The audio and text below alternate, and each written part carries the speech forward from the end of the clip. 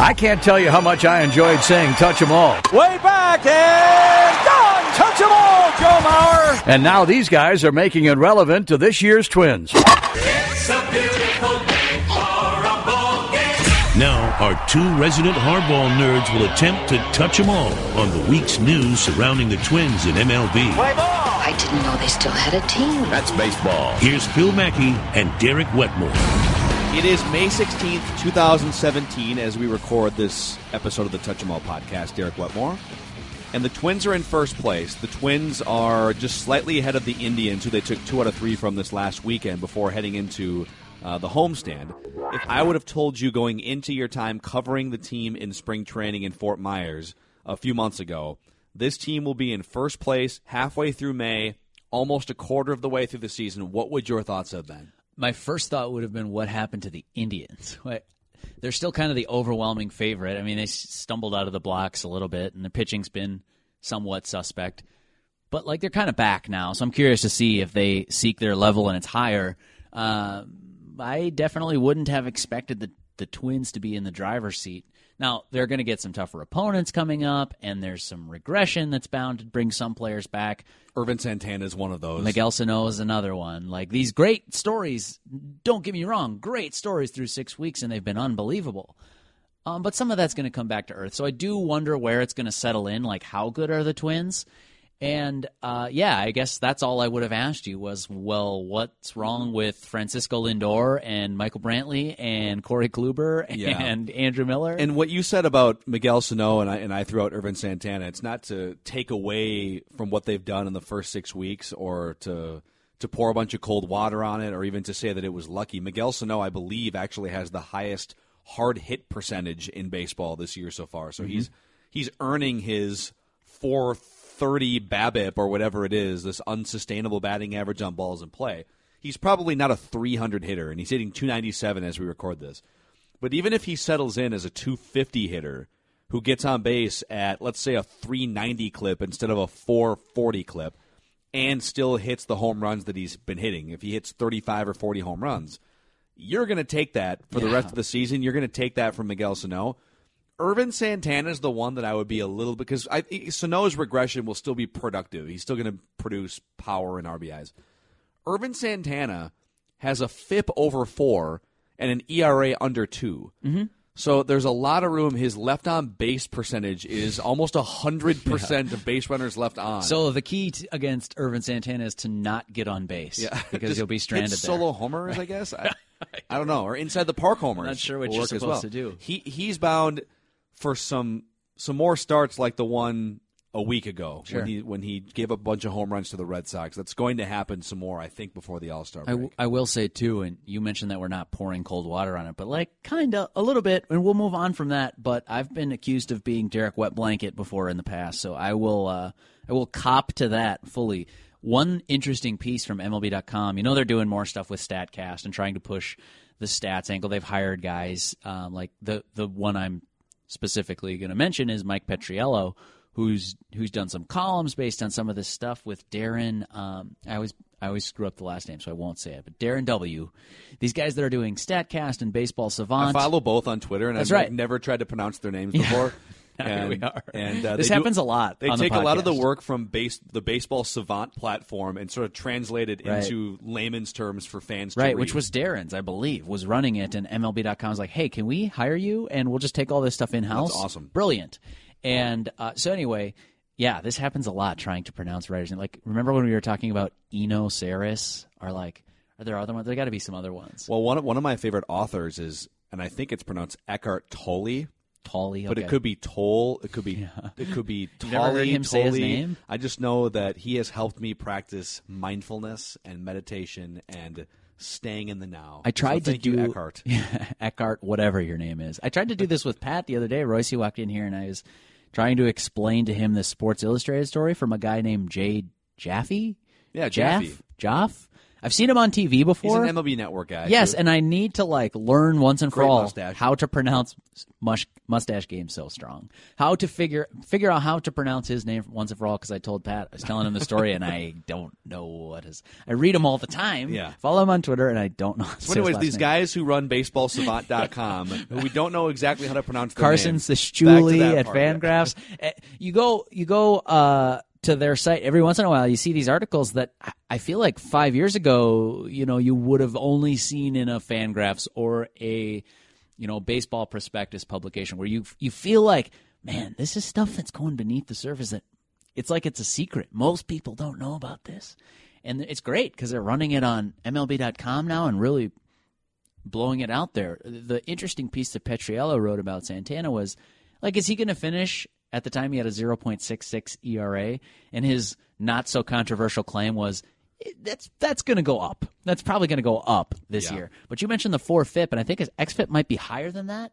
I don't know what the level of regression is going to be like for Santana, because the thing that he pointed out was that, Santana's getting really lucky on balls in play, and he's not giving up home runs, and he's not letting base runners score, but he's also getting an incredible amount of weak contact, really bad, soft, weak contact. So you see his strikeouts per 9, and you think, well, his strikeout numbers are down a little bit this year. But then you dig a little bit deeper than that, and you see his swing and miss percentage is still way up there. His strikeout rate, the percentage of hitters he strikes out, is still way up there. He's not walking many guys, except that bad start against the Red Sox, probably notwithstanding.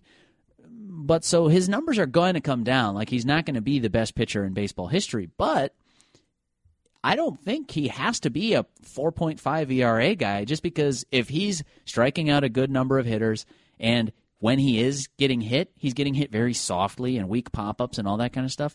I think Santana might be a legit top-end starter for the Twins this year. Well, and I know there's probably people out there who are saying, well, if you guys are right in that there's going to be some regression in the near future, just based on the peripherals, then shouldn't they try and quote-unquote sell high? Shouldn't you try, if this is the peak value? The problem with that notion is all of the teams, including the fans of the teams, have access to this information.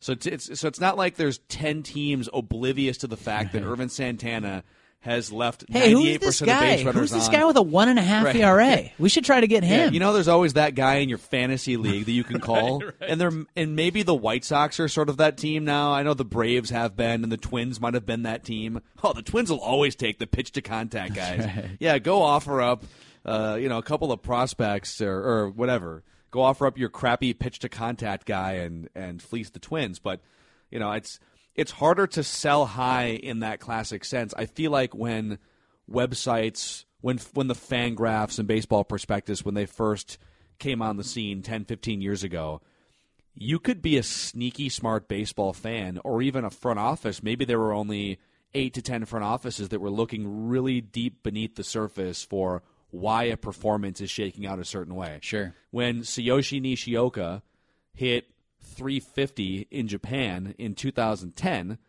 a lot of teams looked deeper and saw, he had a 400 batting average on balls in play, which is about 70 points higher than where it should be and where his career norm is. So let's not label him as a 350 hitter in Japan. He's probably more like a 290 hitter who got fortunate or hot or unsustainably whatever in 2010.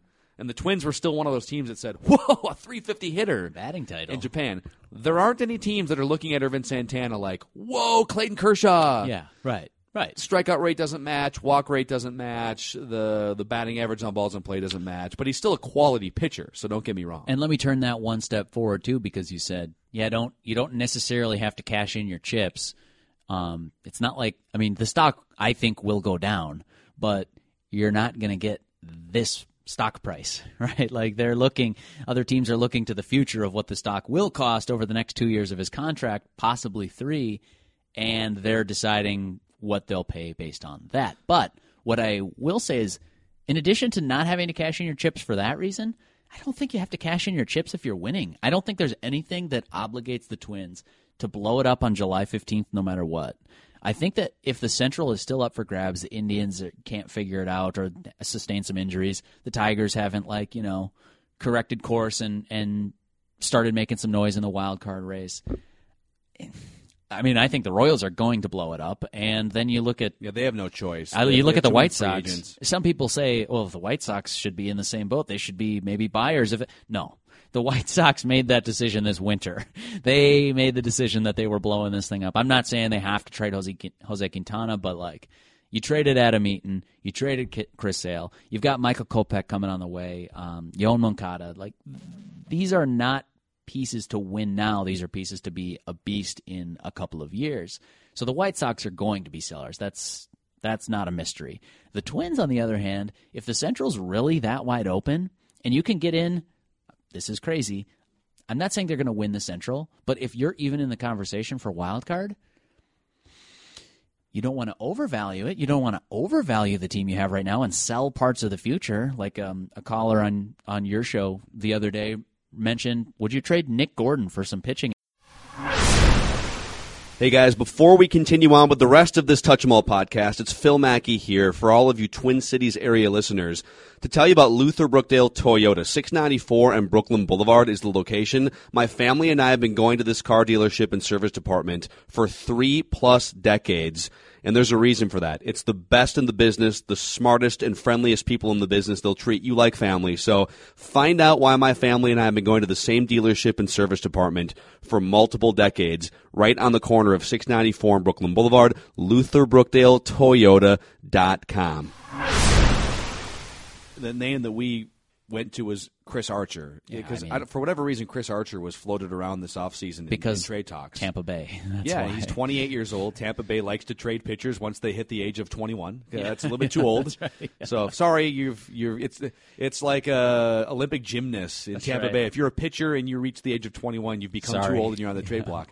But Chris Archer, he has 4 years left on his deal. Very over the hill, team-friendly. Chris Archer, yes. If you could trade Nick Gordon for Chris Archer and he helps you for the remainder of his prime and it's team friendly, you would pull the trigger on that. But not for a rent-a-pitcher in a season in which you might be fighting for a wild card spot. Yeah, so this is where it's going to get interesting to me, is that you have to evaluate like exactly how good you are and how daring you want to be. I think that's the right word.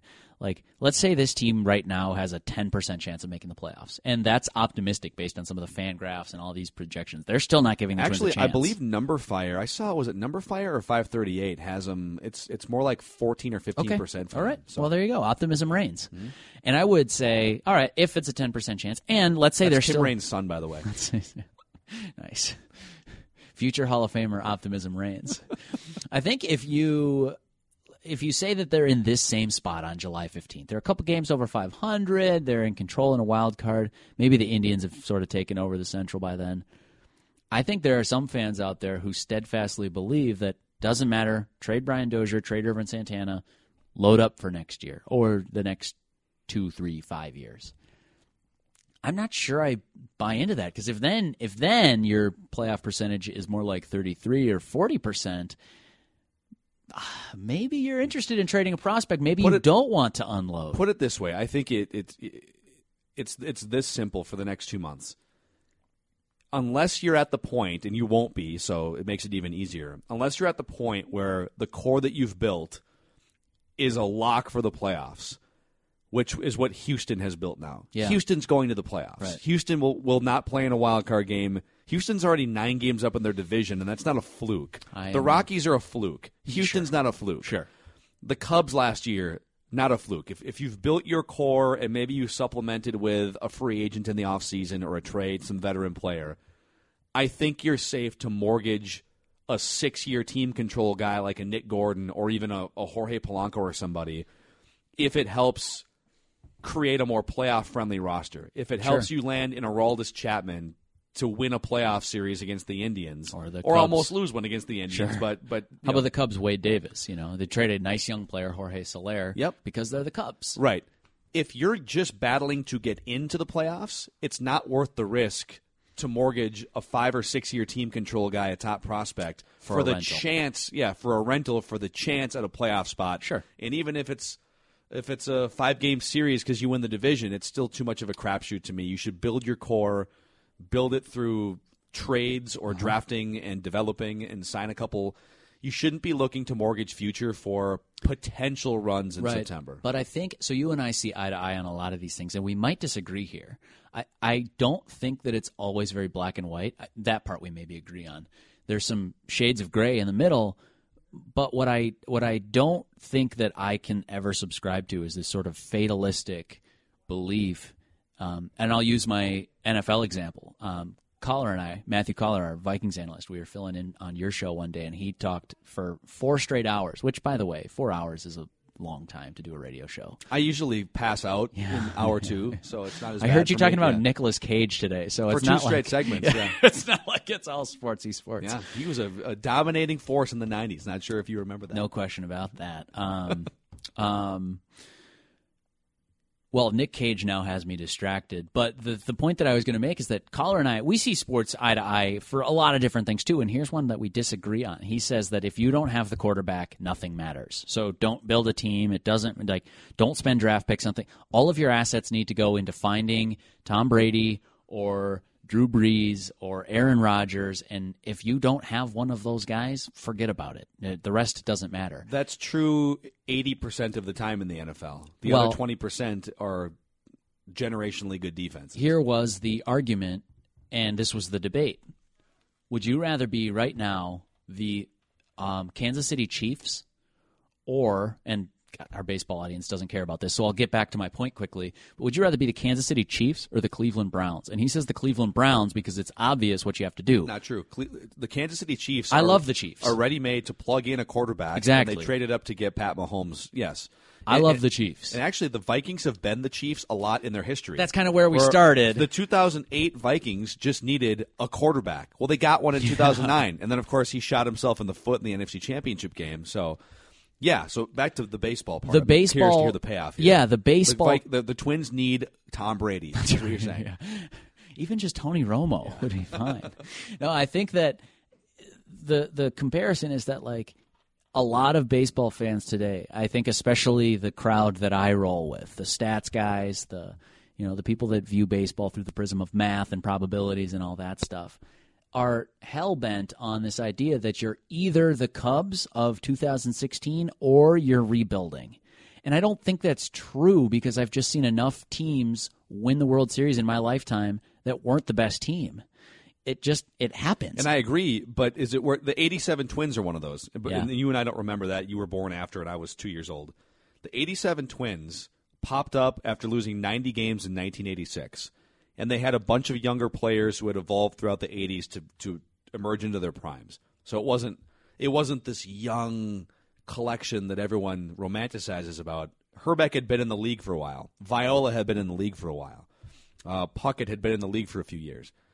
But that was even more difficult because only 2 teams from each league got to the playoffs, right. And they played each other, and so it wasn't like the low-hanging fruit wild card system we have now, where everyone's a contender. Almost everyone can trick themselves into thinking they're a contender. Yeah, that team made one trade in 1987 down the stretch. They traded some nondescript prospect for, I believe, veteran Don Baylor at the time. Don Baylor was kind of a pinch hitter. Corner guy specialist, was not a key cog to that team. It wasn't like they traded for an ace caliber pitcher. I thought they traded for Steve Carlton that year, didn't they? Steve Carlton had a 6 ERA. He was at the end of his career, and he was not a key piece of that puzzle. So it wasn't the Steve Carlton. Well, I mean, it was, but but it wasn't. I know what you mean. And so my point is, yes, teams, because baseball, teams pop up and win the World Series that you don't. The Marlins did it maybe even a couple times. Twice. But that doesn't mean if you have one of those teams in July, it doesn't mean that it's worth the risk of trading a Nick Gordon for a number 2 starter for the hope of getting to a coin flip game. So here's where, yes, we're on the same page there, and this is all Unless it's Chris Archer and you have him for 4 years, okay, then I'm all in. Then there you go. I guess that's what I'm saying, is that there is this gray area in between where, are the Twins rebuilding? Yes. I mean, would I trade Nick Gordon right now, or Alex Kirilloff, the outfielder who had Tommy John this spring? Like, I mean, probably not. I don't think that I would. But if some team wants, Jorge Polanco's a bad example, but their 5th best prospect right now, I'm not hanging up and saying, sorry, rebuilding. sorry, rebuilding. We're not trading prospects. We're not in that business. I think that there's only a few teams that should do that, and the White Sox are one of them.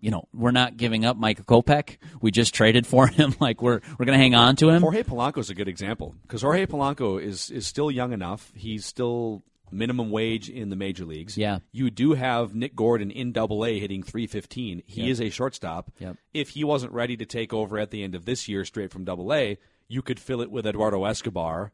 So if Jorge Polanco was the piece, and that brings us to the second problem here. There just aren't that many rented pitchers available. Right. Jake Arrieta's a rented pitcher. The Cubs ain't trading him. They're contending. That's right. I want to say that Jeremy Hellickson is a rented pitcher with the Phillies. He's on a 1-year deal in Philadelphia. So would you trade? And again, is he a key piece to a playoff rotation? Probably not. He's probably your third starter right now. Ideally not. So, yeah. I just think that maybe we're circling the drain here on this too much, and we should talk about their possible second playoff starter, Jose Berrios, Yeah, we'll get there in a second.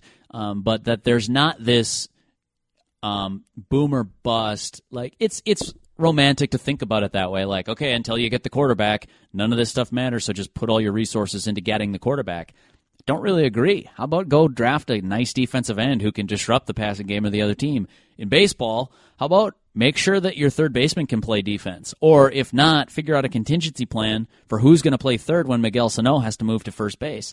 I don't think that's the case. I think they're learning that Sano probably can play. How about Jose Berrios? Bullpen, by the way, you're going to have to fix that if you want to be a legitimate contender on July 15th, what we're talking about here. But I don't think it's as cut and dried. And maybe I'm totally wrong here, or maybe I'm right and the Twins disagree with me or something like that, and they're just going to be cold, calculating, methodical rebuilders. They're going to get to July 15th, be 5 games over 500, and say, sorry, man, not part of the plan. It's great that we're contending, and Irvin, thank you for boosting your trade value, but you're gone, Dozier gone. I don't think they would do that. I'm just saying. I think if you get that far and you're in first place, it doesn't mean you should sell the entire future. Sure. But I do think you should give yourself a chance in the final 2.5 months to just let baseball be baseball. Yeah. You've already put in that much work to get into that position. Here's why I don't think they're going Unless to. someone really offers a crazy deal Right. for an Irvin Santana, which Right. would maybe even include a guy who's major league ready that would just Their slot next into your MLB rotation. yeah, next MLB starter, or like if the Dodgers call and they need Brandon Kinsler for something like that, you're not going to be arrogant about it and say, well, we're a playoff team this year. But here's why I don't think Derek Falvey's going to do this. And ultimately, I know Thad Levine's the GM, but if Thad Levine wants to do a move and Derek Falvey says that's not what we're doing here, it's over, right? That's the sense that I get from this, is that, like, very collaborative, everyone gets input and people are invited into the room, but then there's one Don at the end that gets to say what's happening, and that's Derek Falvey. He's experienced, to borrow a phrase from you that I like, he's experienced baseball just being baseball. Rewind 6 months. Where were we? It's more than 6 months ago now. We're already in the middle of May. Rewind 8 months. And you're seeing the postseason start to get set. We kind of know who the contenders are. Oh, boy, the Indians, yeah, they're a good team, but, boy, it stinks. They're without some of their best pitching. Boy, we'll see what happens against the mighty Red Sox. Mm-hmm. Oh, they swept them. And then they went all the way to the World Series and came within a run of winning the thing. So, like, Derek Falvey has experienced very recently baseball being baseball. I'm not saying the Twins are last year's Indians. I'm definitely not saying they're last year's Cubs, but I'm saying that there's a middle ground where, hey, maybe you just hang on to your pieces, even if it doesn't maximize future potential value. I'm not sure that the Twins are obviously in the business of building a juggernaut. I kind of think you're one of those teams that has to hope you get good pitching and can build a team around that. They've started to, but their next moves are going to be critical too. Yeah. Let's spend the back half of this podcast, or I guess we're way past the first half, so the last part of this podcast, discussing the controversy on social media from Saturday. So Jose Berrios comes up and makes his first start of 2017. He was great. He had command. He got ahead of hitters. He looked much less stressed out on the mound. When he did fall behind, he could throw a strike on 2-0 or 3-0. That was a problem for him last year. He was the Jose Berrios everybody was hoping to see when he was called up last year. And I think if he's going to be this guy going forward, it changes the scope of the franchise, because now you have a playoff caliber rotation guy. I don't know if he's an ace. Maybe he's a number 2. At worst, he's probably a number 3 if he's fulfilling his potential as a first-round draft pick. Parker Hageman from TwinsDaily.com, who posts a lot of, if you're not familiar, posts a lot of film reviews and looks at hitters' mechanics, and he's a film break-it-down writer for TwinsDaily.com. And he posted video and some photos of Jose Berrios going to the brim of his cap, basically whenever he got a new baseball. Little thumb underneath, little finger on top. There looked to be a dark smudge on sort of the back of the brim that he went to on a regular basis, and he even pulled some video from last season of Berrios doing the same thing.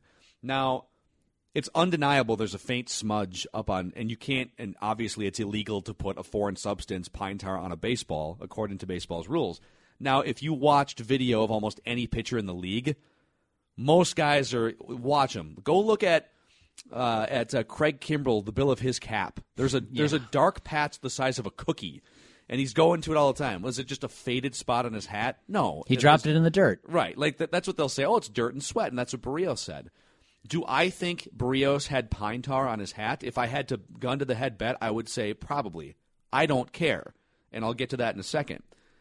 Baseball has tried to sort of cover this up to the public, and the league continues to turn a blind eye. The umpires continue to look the other way.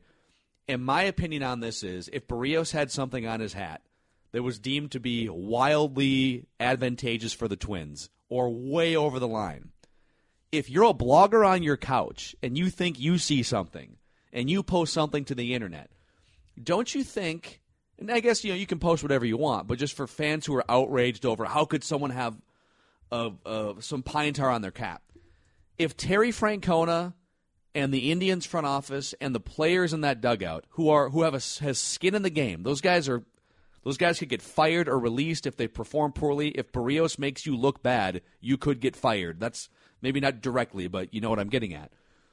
Don't you think one of those guys would have walked out of the dugout, gone up to the umpire, and blown a whistle? But they chose not to because nobody cares, because pitchers want to get better grips on the ball, because hitters want pitchers to have good grips on the ball so that they don't go rogue with a fastball and get hit in the temple somewhere. So I guess to wrap up my point, and then we'll get your thoughts on this, you can blow a whistle on it, and writers have done it, and now there's just more video available, and you can repost video to Twitter, and people can blow whistles. If nobody with skin in the game cares, why should we care? In fact, baseball should just find some way to regulate a nickel-sized small patch of pine tar in one spot on your hat so that you can get a better grip on the baseball, or maybe it's some reasonable amount of sunscreen and rosin that you put on your arm, and the umpire checks you when you come into the game just to make sure everything's on the up and up, and we can stop complaining about stuff like this. Your thoughts? Well, I guess I don't know that I have a take on it. I was out this weekend, and then I saw the stat line for Berrios coming back, and I was like, wow, man, this is... You must have cheated.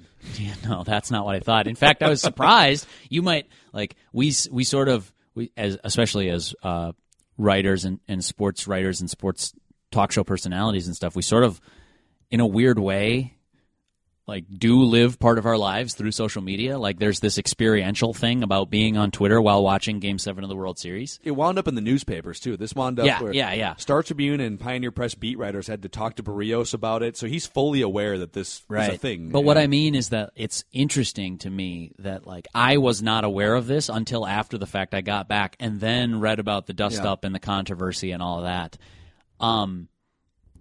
I'm not sure how much it really impacted my opinion of what Berrios did. And I guess that's my take on it, is that, wow, if that's the Jose Berrios that the Twins are going to get this year, they're in a lot better shape than a lot of outside analysts thought they were.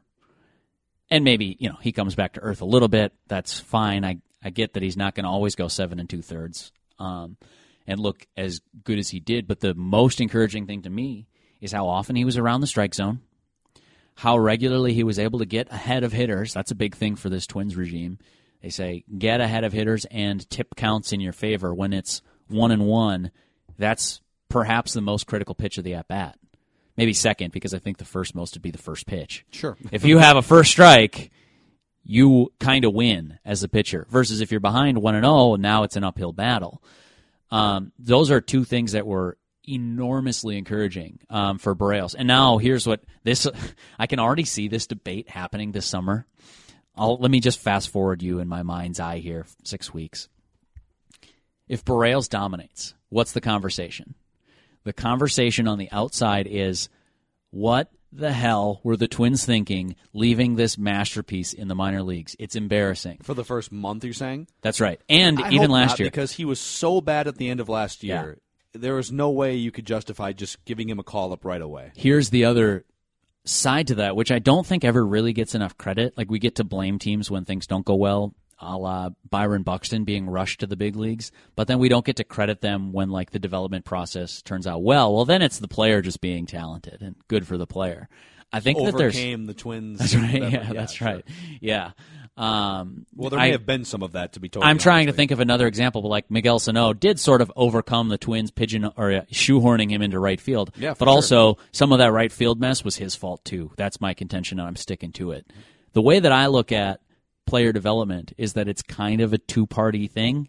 You got the player who's invested in his future, and you got the team who's also invested in his future. Because if the first 6 years of team control are excellent, or like the 99th percentile of his ability, guess who benefits from that? The team that drafted him, the team that promoted him, the team that developed him.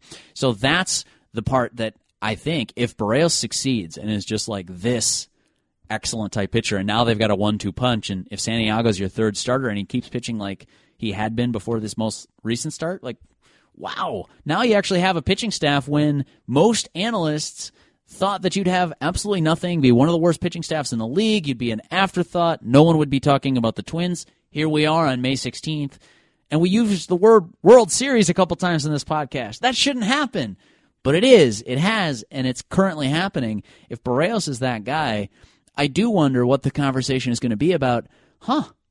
Boy, the Twins really saw something, that he had something. He wasn't quite ready to make the team out of spring training. And then when we were all pounding our fists on the desk saying, call him up, what are you doing? He's striking out 10 a game in Rochester. He's got a 1.19 ERA in the internationally. What more do you need to see?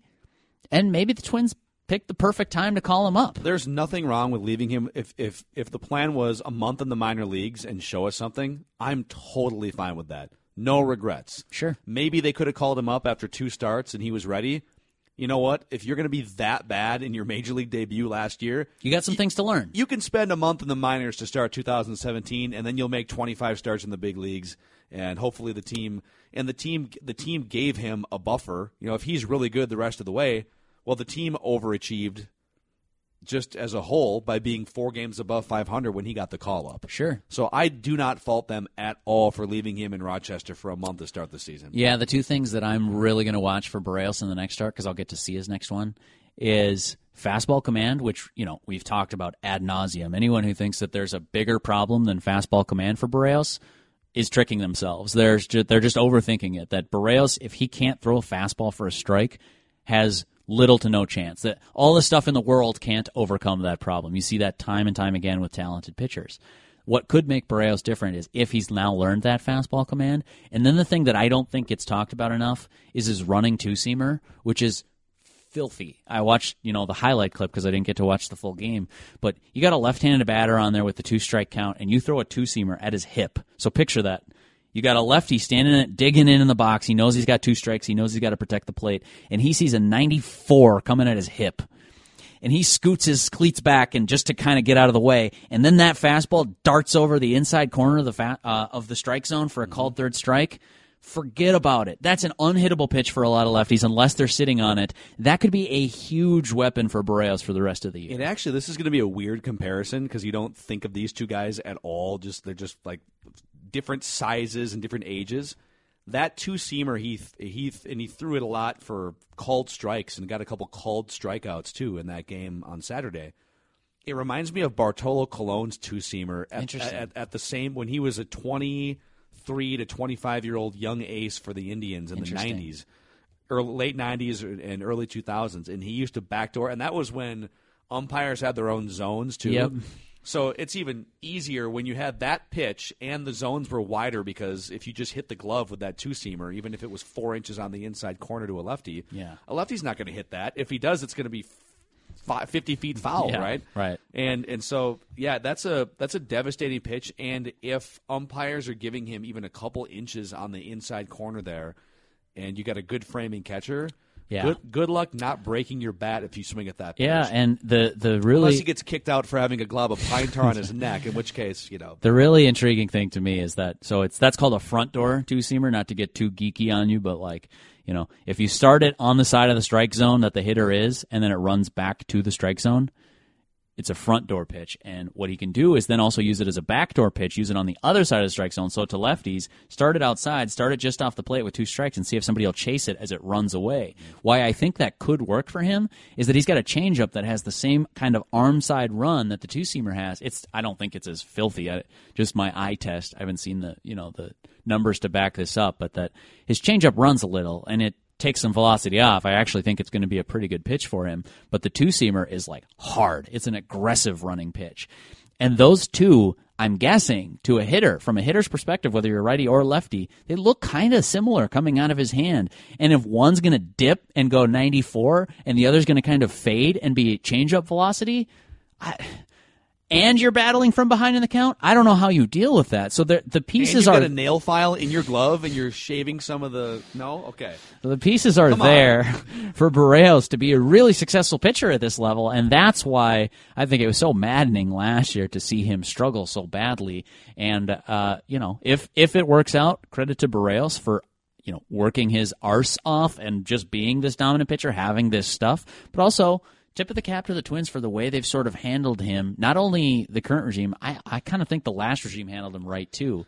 A lot goes into making a successful pitcher in the big leagues, and if the Twins have found one, they are that much closer to being perennial contenders. I hope he shows up with more pine tar on his hat. I really do.